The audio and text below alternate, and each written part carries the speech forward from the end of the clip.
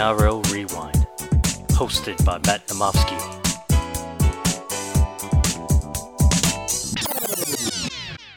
Hello, NRL fans, and welcome back to the NRL Rewind podcast. I'm your host, Matt Namofsky. Welcome to one of the first little pods here in terms of the draft, NRL Supercoach draft. We've just done our draft order in our Boys and the Bands comp. Fourth year now we're running this comp. Got 12 of the best guys in it. And we've done the draft order. So essentially, names out of a hat. That's the position that you pick your draft order. So obviously the last guy gets the first pick. He can choose where he wants to be in the draft. So we've done that now. I have ended up with pick number 5. And I want to have an on-pod discussion so you can hear the thoughts, because I think in most drafts this year, the top 4 is pretty set. It's the 3 gun fullbacks. It's Turbo, it's Teddy, it's Pappy, and it's Nathan Cleary. I think in most comps, that will probably be the top 4 there. So at 5, the 3 best fullbacks are gone. I think taking the next best one's probably a reach at 5, so I won't be doing that. I think it's a little bit too high to take the 2 best hookers in Cook and Grant, so I won't be going there. And I think I could go one of the, I could go a Cherry Evans or I could go a Hughes, but I have kind of landed myself here on the 2 gun 5/8s. I've got Cody Walker and Cameron Munster locked in as my who to pick at draft number 5. So I wanted to talk through, because again, this might be a scenario where you're in a position where, you don't want to take the fullbacks that are left on the board, or the halfbacks or the hookers. You're not ready to take a forward there. You want to take 5/8. And 5/8 is one of those positions this year.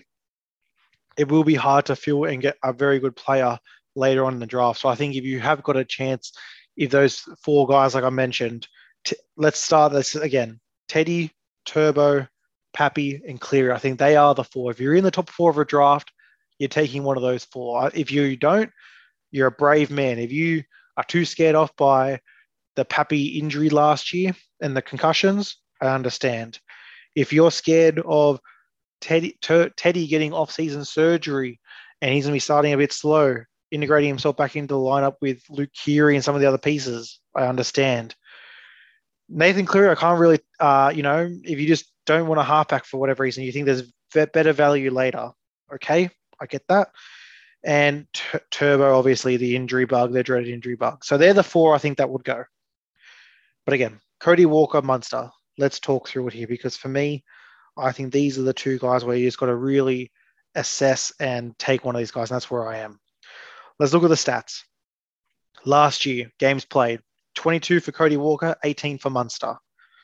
I think it is safe to say the last couple of years, Cody Walker is probably the more durable of the player. And again, Munster away with Origin, Cody Walker, he's not. So that availability, I would give a slight tick to Cody Walker. The average last year, 83 for Cody Walker, 74 for Munster. We all say that Cody Walker had a gun season, one of the better seasons a Supercoach player can have. We said Cameron Munster had probably one of his worst seasons in the last couple of years and just couldn't really get anything going. Just think of that. So one had possibly the best year of his career, one had probably the worst. There's only a 9-point difference. That's interesting. I'm going to give that a slight edge to Cameron Munster. The other note here to mention is obviously Cam Munster is out for round 1, suspended. So all of a sudden, if I do take Cam Munster number 5, I've got to scrape to get a 5/8 later in the draft when I may not want to, because Cam Munster had a bit of fun in the offseason and Melbourne said no. So that's a point to Cody Walker. I just think in terms of, let's talk about the teams and let's talk about the positions to succeed this year. So let's go Cody Walker first. Cody Walker's going to have a very, very good chance to succeed. I think he's going to have a very high usage rate. There's no more Adam Reynolds next to him. And Adam Reynolds only averaged about a 55, but Lachlan Illis will be the halfback there. I think for me, it's going to be, does Cody Walker just override everyone? And does he get these hands on the ball 4 times a set? It could be. Is going to be more emphasis on that edge of the field, and teams won't let that side of the left side of the Rabbits burn. And is Alex Johnson not going to get 25 tries this season and Cody Walker all those assists? It could. Latrell Mitchell will be back in round 3. I think Latrell Mitchell and Cody Walker have a fantastic game. Does Adam Reynolds not being there mean that the running game of Cody Walker dries up a little bit? Does he have to do a bit more kicking? Is there more chances for some of those tries off the kicks?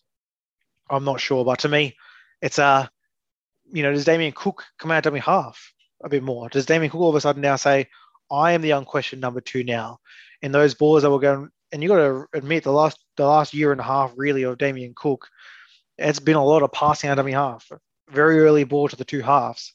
Does that change this year? Does Jason Demetriou, the new coach, Cody Walker and Wayne Bennett had a real partnership there? Does Jason Demetriou walk in and say, this is now my team and this is the way we're going to play. We're going to play through Lachlan Ellis and Damien Cook and Cam Murray? Could happen. There's a couple of questions there. Let's go to Cam Munster. Obviously, take away the round 1. That's dead and buried. That's gone now. Cam Munster is interesting because he's in a team that has a bit of turnover as well. Not as much as the Rabbits, in my opinion. Still got the coach. Still got Ryan Pappenhausen. Still got Harry Grant. Still got Brandon Smith, who, dummied a lot last year. So is Jerome Hughes next to him, one of the guys that really came on as a Supercoach threat last year. I just mentioned a lot of Supercoach dominant players in Pappenhausen, in Grant, in Smith, in Hughes. A lot. Some great averages last year. Realistically, we could see, 4 to 5 Storm players drafted in the top 2025 in a draft league? I could see that. And yet Cameron Munster still averaged a 74 last year in a down year, in a year that we were begging him to do stuff on the field if you were owner at some stages. So you're telling me that he's going to come back. He's obviously got the booze ban this year. The next contract is already up for discussion. Is it Dolphins? Is it Storm? Is it someone else? So I'm getting that guy who already plays with guys that need Supercoach points and can still pump out a 74. He's lost Josh Adokar. I get that. He's gained Xavier Coates. What does that do? Does that level it out? I'm not sure. The forward pack is probably a bit of a mystery. I've gone through it in a couple of podcasts now. The Melbourne forward pack may be a little bit weaker this year. I could see that. Do they get the roll on? Do they get muscled a little bit? Karamas has been one of those guys that can really, even if the forward pack isn't rolling, can make anything out of nothing. We've seen him, cut the ball up on third tackle, second tackle, bust out a couple of tackles, get an offload, throw an early ball to Justin Olam, Kenny Bromwich, get a line break assist. The more and more I talk about it, I'm seeing that Cody Walker's in a position that there's a lot of new factors. Can all these new factors mean that he just brains it this year and goes 100 average?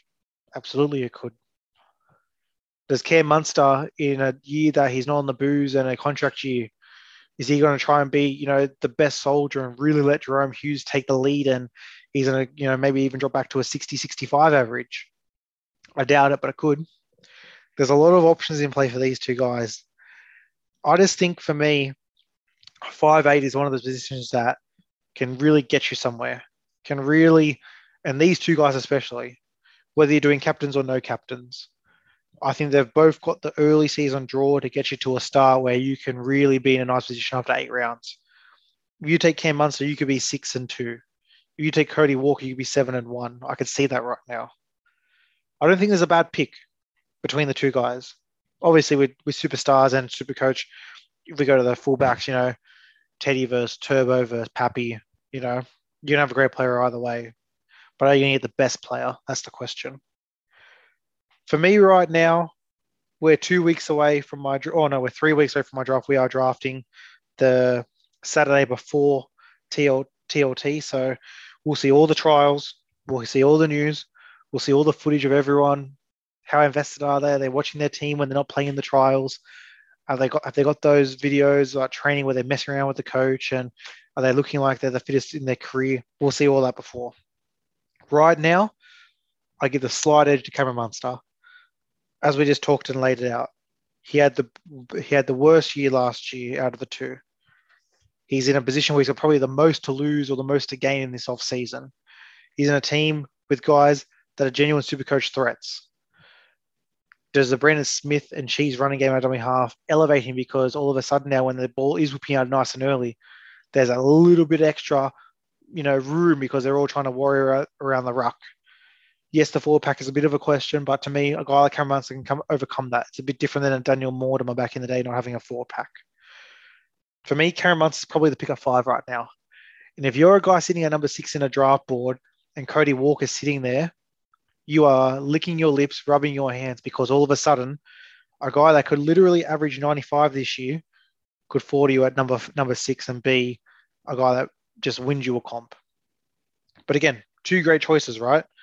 For me at number 5, I think there's, the fact that you get to pick between the 258, you can do your research, you can do your thinking, and watch your games, you can make all the different scenarios you want in your head to get to the result that you want to get to.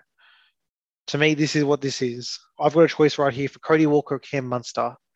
I don't think I can go wrong, but I can go really, really right if I get this right. And I think a lot of guys, as you start to get your draft positions in your leagues, it's all about the risk reward. Do you, is there going to be one guy that takes David Feeder at 3 this year because they've seen the offseason photos? He's got no injuries. Looks like he's a Marvel comic superhero at this stage. If he averages 110, you've made the right choice there. Me at number 5, Cody Walker and Munster. I will find out which one I made because again, if they finish at the same average last year, I'll probably be wrong. But again, I'm banking on he had the worst year last year. He's got the most to gain this year, the most to lose this year. He's in a team with a little bit less changes than Cody Walker. And I just think we've seen what he is as a gun. His floor is a 70. His highs are still a 150. I think for me, Cam Munster is right now the best 5'8" to pick in Supercoach. And if you're sitting at number 5 or 6 in a draft comp and one of those 2 5'8s fall to you, you are a very happy man or woman. We'll leave it there, guys. Again, we'll talk many more positions and battles and player comps in this offseason. We'll try and do a pod a day at this rate just to get some content out there. Again, you may listen to this and totally disagree, but if you even listen to it and get a bit of an idea, that's what I'm trying to get out of these little ones here. So thanks for listening, guys. We'll have a great day and hear from you soon. Cheers.